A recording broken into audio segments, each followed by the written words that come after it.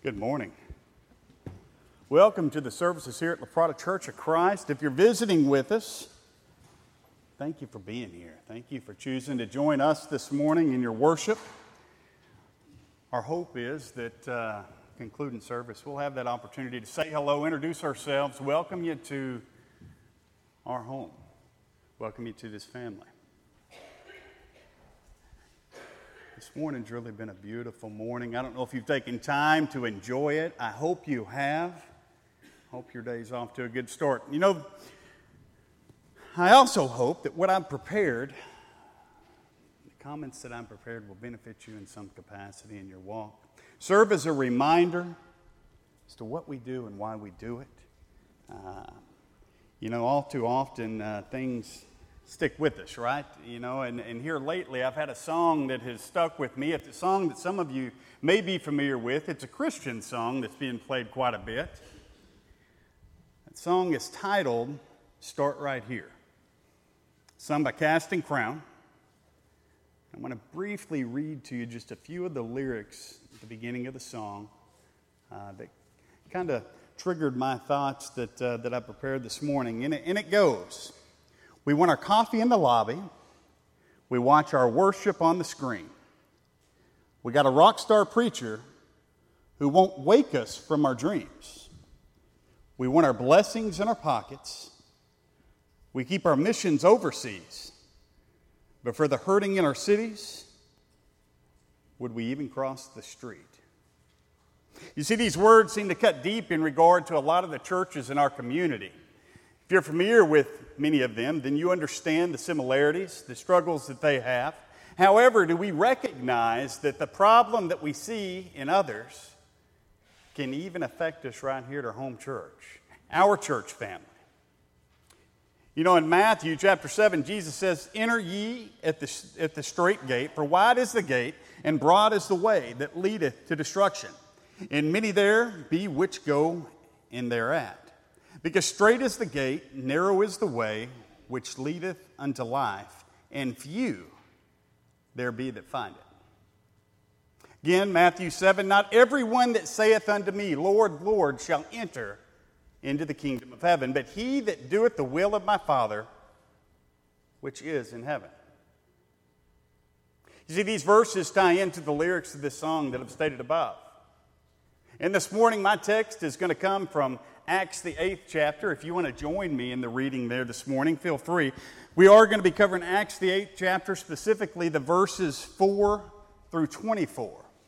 And here we're going to read a story about a man named Simon. But before we start our text, I think it'd be necessary to kind of cover what's taken place before. What's happened in the previous chapters to get us where we are in chapter 8. In Acts chapter 1, again, Jesus says, he's speaking to his apostles, he says, "It is not for you to know the times nor the seasons, which the Father hath put in his own power. But ye shall receive power. After that, the Holy Ghost is upon you. And ye shall be witnesses unto me both in Jerusalem and in Judea and in Samaria and unto the uttermost part of the earth." When Jesus is speaking to his apostles, at the time the apostles are not aware of the fact that the church is going to endure persecution. They're surely not familiar with the fact that the persecution is going to go as far as it does. They don't realize that it's going to lead to the disbursement of people all throughout the land. Now, chapter 7, in the final few verses, we read about Stephen. Now, who is Stephen? If you look back in the chapter, you'll find that Stephen is one of 7 men that were chosen. Many say that were chosen to be the first deacons. Stephen has been accused of blasphemy. Now keep in mind the church is in Jerusalem. Stephen is called before the council, and they've accused him of blasphemy. Stephen goes boldly into the council. He addresses the accusation that's been cast against him, and in addition to that, proclaims God's word. He goes a step further in illustrating and showing them how generation after generation they have failed, and yet they too are failing. Matter of fact, his words cut to the bone. Acts chapter 7, verse 54 says, when they heard these things, they were cut to the heart, and they gnashed on him with their teeth. And then a few verses later in this chapter, it concludes with them choosing to stone Stephen. You could say the first Christian martyr. They stone him for telling the truth. You know, isn't it interesting how people, even today, when they're caught up in a belief, when they're caught up in a habit, and it's brought to their attention, something that they've adopted along the way and just accepted to be so, when it's brought to their attention, oftentimes it triggers almost an inherent response of anger, irritation. It even goes a step further. In this case, it triggers violence because they don't like what they're told. You know, from this point, the persecution of the church really ramps up. It's here that Saul and his men begin their effort to literally exterminate the church from the earth. This forces many people to leave. They head for the hills. They move out. They're going in every direction for safety. And where they go, the gospel goes. And they're spreading the church. Chapter 8, we read of Philip. Philip goes to Samaria, just as we were told Jesus spoke of in chapter 1 of the book of Acts. Philip goes there. Philip also was chosen as a deacon with Stephen. He goes there, starts proclaiming God's word, proclaiming the gospel. Now keep in mind, he's speaking to the Samaritans. Now these folks have been long cast out by the Jews. They're not familiar with God. They're not familiar with God's word. And because of this, they aren't familiar with anything that Philip is teaching. You know, if we pick up in Acts chapter 8, verses 5, it says, Then Philip went down to the city of Samaria, and he preached Christ unto them, and the people with one accord gave heed unto those things which Philip spake, hearing and seeing the miracles which he did. For unclean spirits, crying with loud voices, came out of many that were possessed with them. And many taken with palsies, and that were lame were healed. And there was great joy in that city. You see, Philip, through the gifts of the Holy Spirit, is demonstrating great miracles on the people, for the people. Verse 8 tells us that the presence of Philip and his teachings brings about great joy amongst the city. Well, consider where these folks were. They were feeling down and out.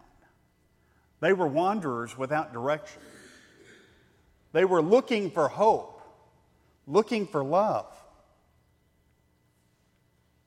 And what is Philip doing? He's sharing the good news about the kingdom of God, about Jesus Christ. He's casting out these demons. He's healing the sick. And he's doing all this with the power of God and God's love for his people, including them. What he's providing them is love and hope. The two things that they've longed for. Much like us today. If you look at folks today, you notice that there seems to be a desire to fill a void, a desire to make their lives whole. The Samaritans were no different.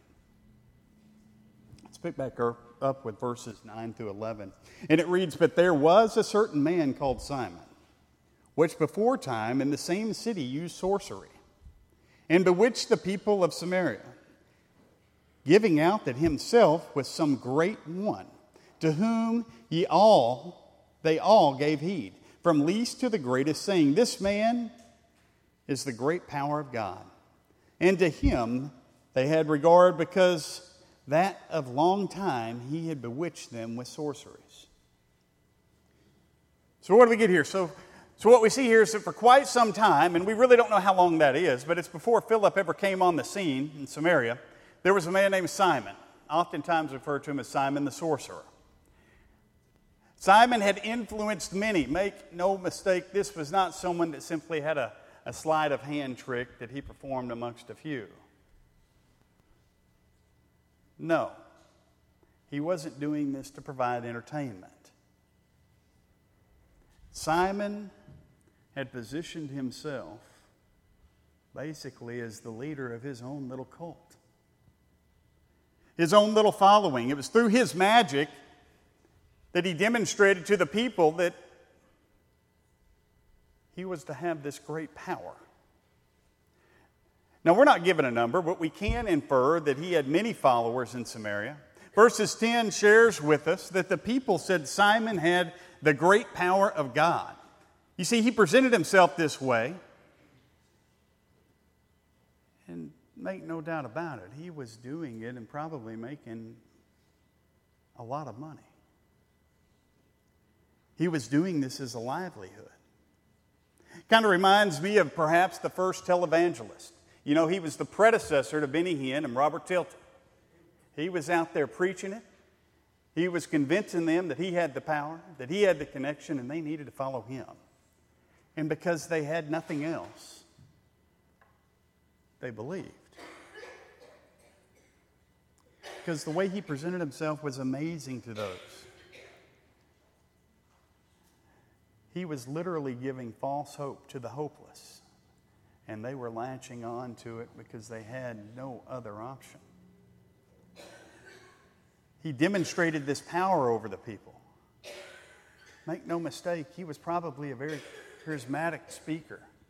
He naturally had some leadership abilities to do this. But his intent was solely to deceive them and to the fact that he had the power of God, that he was the chosen one. Everything he presented was boastful, self-centered, to bring about this belief in him. He was the focal point of all that he did. And this caused the folks to put their faith in him rather than putting their faith in God. We see Simon faces a little problem now, because now Philip's on the scene. Philip comes in and he's preaching about Jesus Christ. He's performing miracles that Simon can't perform. Simon recognizes the difference. He sees that many were witnessing these great things, and not only were they witnessing it, but they were believing in Christ and they were being baptized. Let's pick back up at verses 12 and 13. It says, "But when they believed, Philip preaching the things concerning the kingdom of God. In the name of Jesus Christ, they were baptized, both men and women. Then Simon himself believed also. And when he was baptized, he continued with Philip." He followed him. "And wondered, beholding the miracles and signs which were done." You see, Simon himself was amazed. He recognized these differences. He knew he couldn't do it.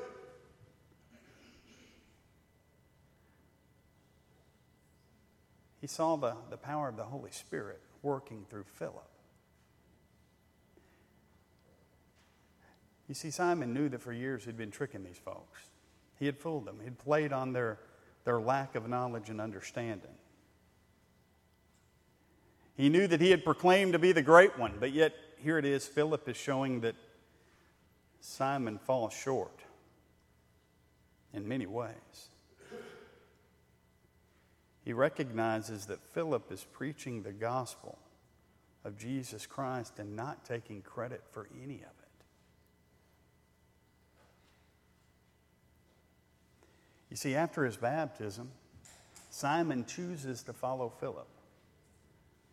Follows him around. Tells him, watching, learning. He's interested. But it also tells us that he was truly in awe of the miracles that were being performed. But make no mistake, as they traveled around, he witnessed doors being opened, opportunities to influence taking place from the message that was being shared. At this point, Simon is a changed man. He's walking a new life. As this chapter continues, we read that the apostles, which are still in Jerusalem, the apostles hear about all these conversions taking place in Samaria, and after they hear this, they dispatch. They dispatch Peter and John to go to Samaria, strictly to lay hands on the people so that they receive the gift of the Holy Spirit. Acts chapter 8, 18 through 22, and it reads, "And when Simon saw that through laying on of the apostles' hands that the Holy Ghost was given, he offered them money, saying, 'Give me also this power, that on whomsoever I lay hands, he may receive the Holy Ghost.' But Peter said unto him, 'Thy money perish with thee, because thou hast thought that the gift of God may be purchased with money. Thou hast neither part nor lot in this matter, for thy heart is not right in the sight of God. Repent therefore of this wickedness, and pray God, if perhaps the thought of thine heart may be forgiven thee.'"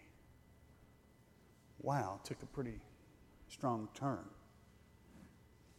But quickly, before we address that, I want to point out this dilemma that some people get held up on. It's the Holy Spirit being received with the placing of hands by Peter and John. He's placing his hands on folks that have been baptized. Don't misunderstand. Acts 2 and verse 38 reads that when Peter said unto them, "Repent and be baptized, every one of you, in the name of Jesus Christ, for the remission of your sins, and ye shall receive the gift of the Holy Ghost." You see, in Scripture, when hands were laid upon someone, one of three things was taking place. It could either be healing, which we read about in Luke 4, where Jesus heals by laying his hands on those that are sick. It could be ordaining. Paul and Barnabas are examples of that when they're taking on the responsibility of the church. But it can also be receiving gifts of the Holy Spirit, which is read several times throughout Scripture. But again, you notice it in Acts 19 and 6, where the gift of speaking in tongues to prophesy was given by Paul. You see, in our readings, the apostles laid hands on the people to receive special gifts of the Holy Spirit. At the time of baptism, they received the gift of the Holy Spirit just as you and I do today. They received salvation. But you see, Peter and John, they were giving these individuals that they laid hands on unique gifts of the Holy Spirit. We don't know what that is. Perhaps it was healing. Perhaps it was speaking in tongues. It could be one of many things, but we do know that those special gifts were being conveyed through the laying on of hands of the apostles. Now, Simon. Put yourself in Simon's shoes. Simon has been following Philip, and now he's got these apostles that have tagged up with him. He is witnessing these miracles take place on a regular basis. He recognizes the impact that these miracles are having through the placement of these hands. And watching this, it emboldened him enough to show his true intent. His comment illustrates clearly that he is for himself. Simon's pride and his desire for recognition, they're tremendous, right? Those lusts that were clearly present before baptism, Simon is struggling with again. They've taken hold.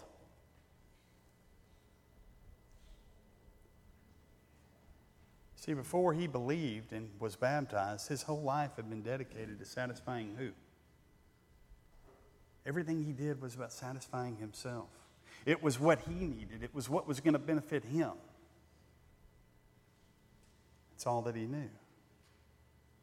It's dedicated to making sure that he was building on his reputation continuously. It was about Simon. But what Philip was teaching, God's Word, it's so different, right? It only exalts Jesus Christ and our God. You see, all other faiths exalt individuals over God. We won't get into that, but if you look into that, there's always an individual. See, Simon's faith was no different. It was not in God. Simon's faith was based on his own desires. It was based on him.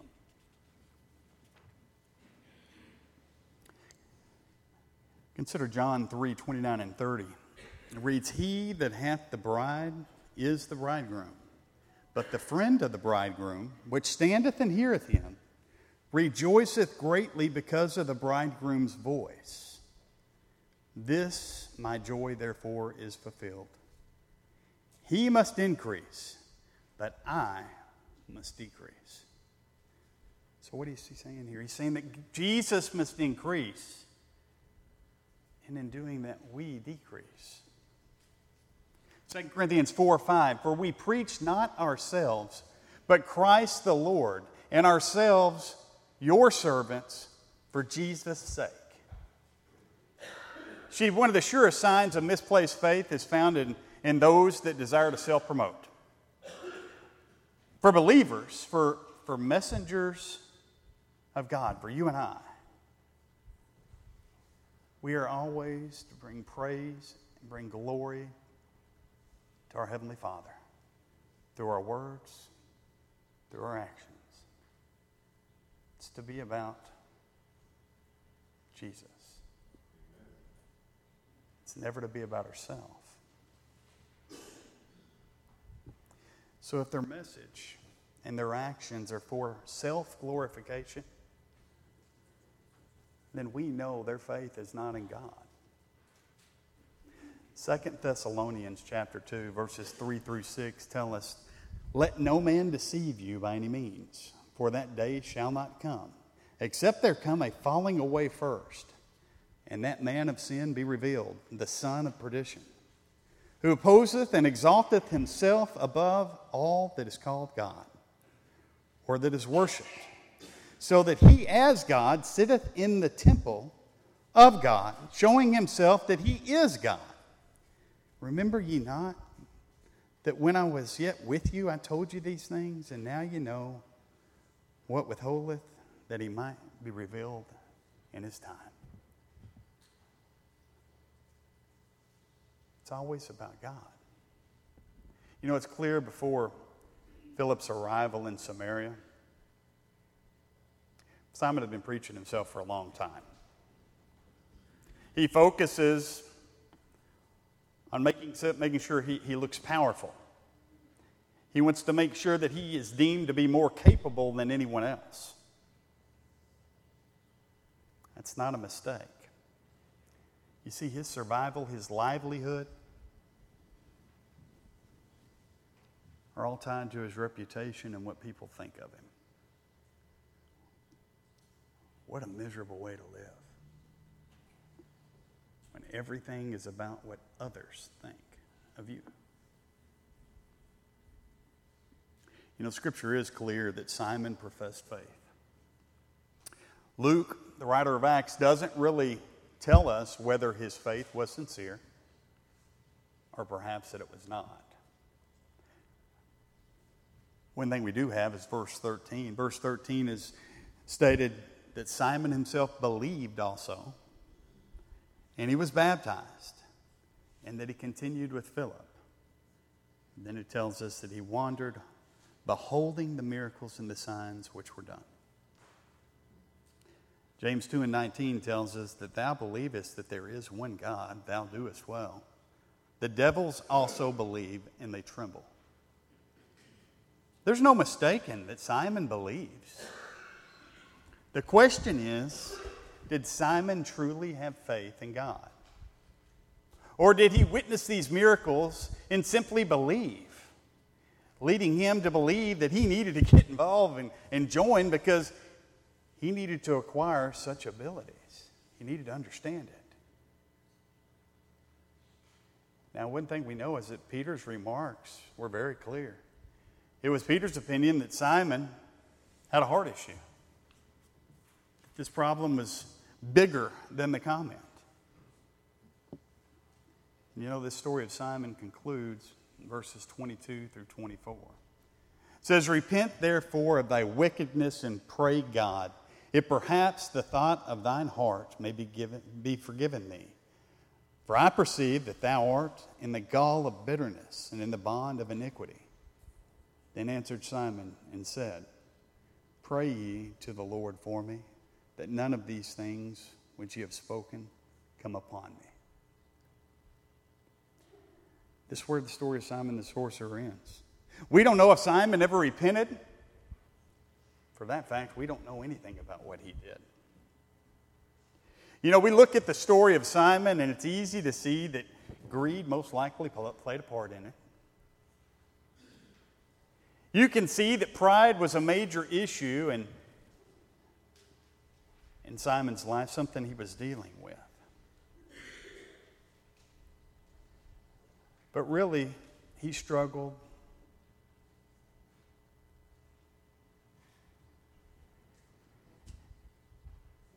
He struggled with the fact that everything was always about him.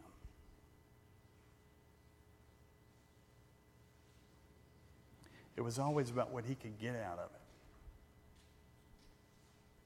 It was about how he was going to benefit.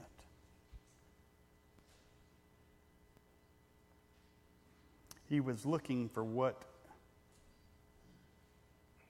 he would get from God.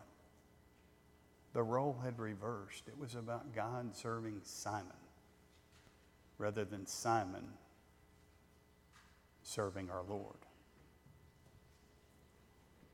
You know, often we read stories like this, and I think it's real easy to separate ourselves from such appalling actions such as Simon, right?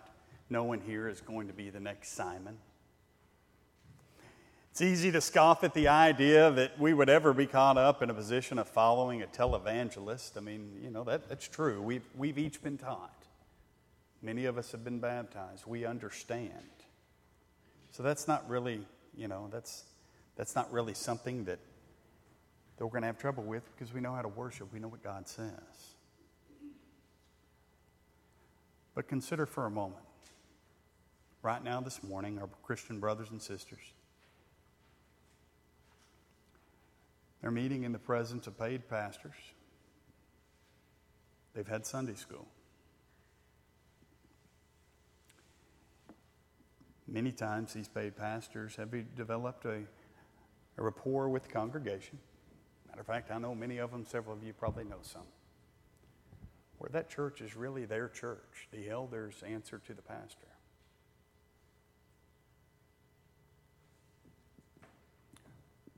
Where did that thought come from?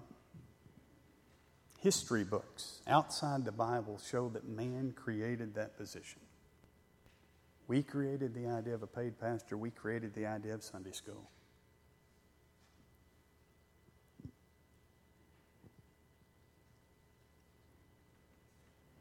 You know, the idea originally was that we needed somebody that was really knowledgeable, somebody that was really charismatic, somebody that could really speak to you and edify you and you felt connected with. But don't you think God knew that? When did man decide that we knew better than God as to how to worship God? Consider for a moment this morning our Christian brothers and sisters that have enjoyed a service with a live band behind me. I'm not going to lie to you, I like it. I've visited a few churches that have some awesome bands. You talk about feeling the emotion, getting into the service, I get there.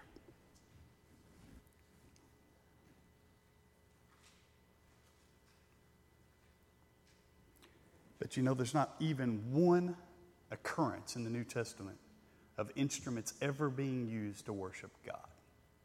It's not there.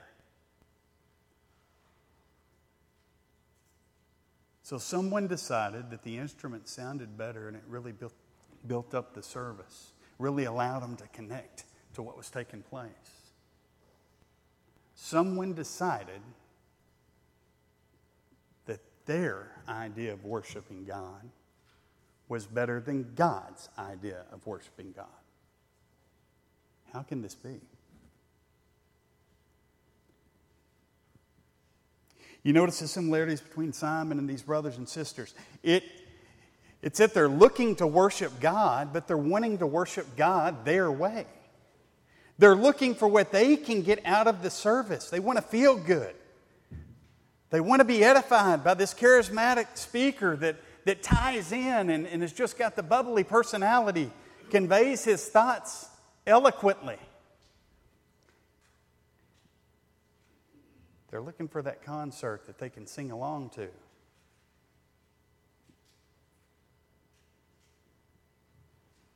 They're looking to worship God the way they want, which is not the way God instructed us to worship Him. But you know what? Let's tie this a little closer this morning. Now consider those that are possibly amongst us here this morning. Those that come every Sunday. They join us in service. Pray that's not you. Pray that doesn't exist here today. But they're not really involved in the service. They don't really take part in the singing. They're not really listening to what's going on. Basically, they know that God's instructed His people to be here on Sunday morning. They check the box. They're in attendance. Maybe they come because, you know what, God tells us to do it, but really I love seeing my friends. I love socializing. I love the social aspects of it. Gets me out. I'm around good people. Who knows? Maybe they show up because, you know what, we got dinner on the ground. That's a good Sunday to come. There's always good food. There's plenty of it. Possibly they're literally looking for opportunities to advance themselves. Looking for opportunities to check off something that they deem to be a goal or a desire. You see, these folks are no different than Simon either. Brothers and sisters, if we fail to worship God the way He has instructed us to do it, then we have chosen to worship Him our way. Just as Simon chose to be baptized, striving to advance himself. You see, when we choose to worship Him in a way that deviates from the examples that we've been given, we are the one that decided that our way was better than God's. We have decided that we're changing it because we want something out of it. At that point, we're serving ourselves, aren't we? You know, the Old Testament gives us many examples to reflect on. And time again, our loving Savior displays tremendous patience, tremendous love for His people. Patience that it's really kind of amazing. If you read the stories, you just wonder, how in the world does He let this stuff go on?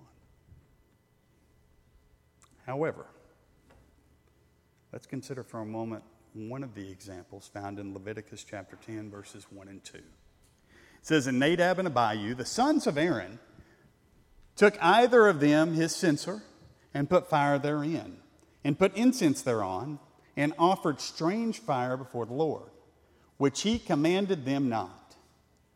And there went out fire from the Lord, and it devoured them, and they died before the Lord." In case you're not familiar with that story, what's taken place here is that Aaron is their father. Aaron has been instructed, and might I point out in Scripture, he was instructed one time, how he is to go about starting this fire.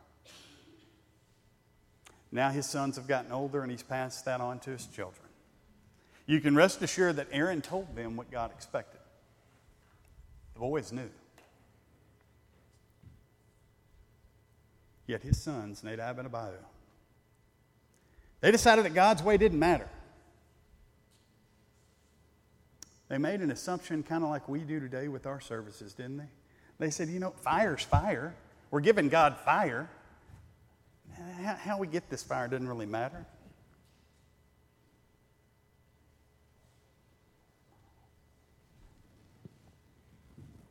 Well, my suspicion is that those two boys, Nadab and Abihu, they recognized that it mattered when that fire burnt them alive. There was no doubt in their mind that changing the way they start the fire mattered to God. They paid for it with their life.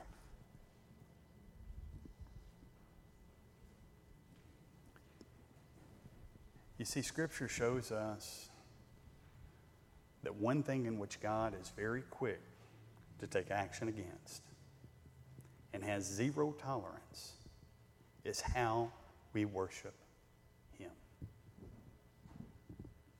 So this morning, my hope is that I brought forward some fruit that'll be beneficial in your walk or when you talk to others, recognizing that how we worship our Lord and Savior is truly of the utmost importance. We're called to worship on Sunday mornings, making sure that we're engaged in the worship because God expects that of us. It's not something to be taken lightly. And although it's easy to recognize these issues that are in someone else's life, like Simon, that same issue can manifest itself in our lives and do so without us ever even realizing it. Now, the good news is the problem, it can be corrected pretty easily, but the hard part is recognizing whenever we're falling short. Recognizing when we're falling into the habit of just going. Or we're falling into the habit of looking forward to socializing or whatever the case may be, rather than worshiping God.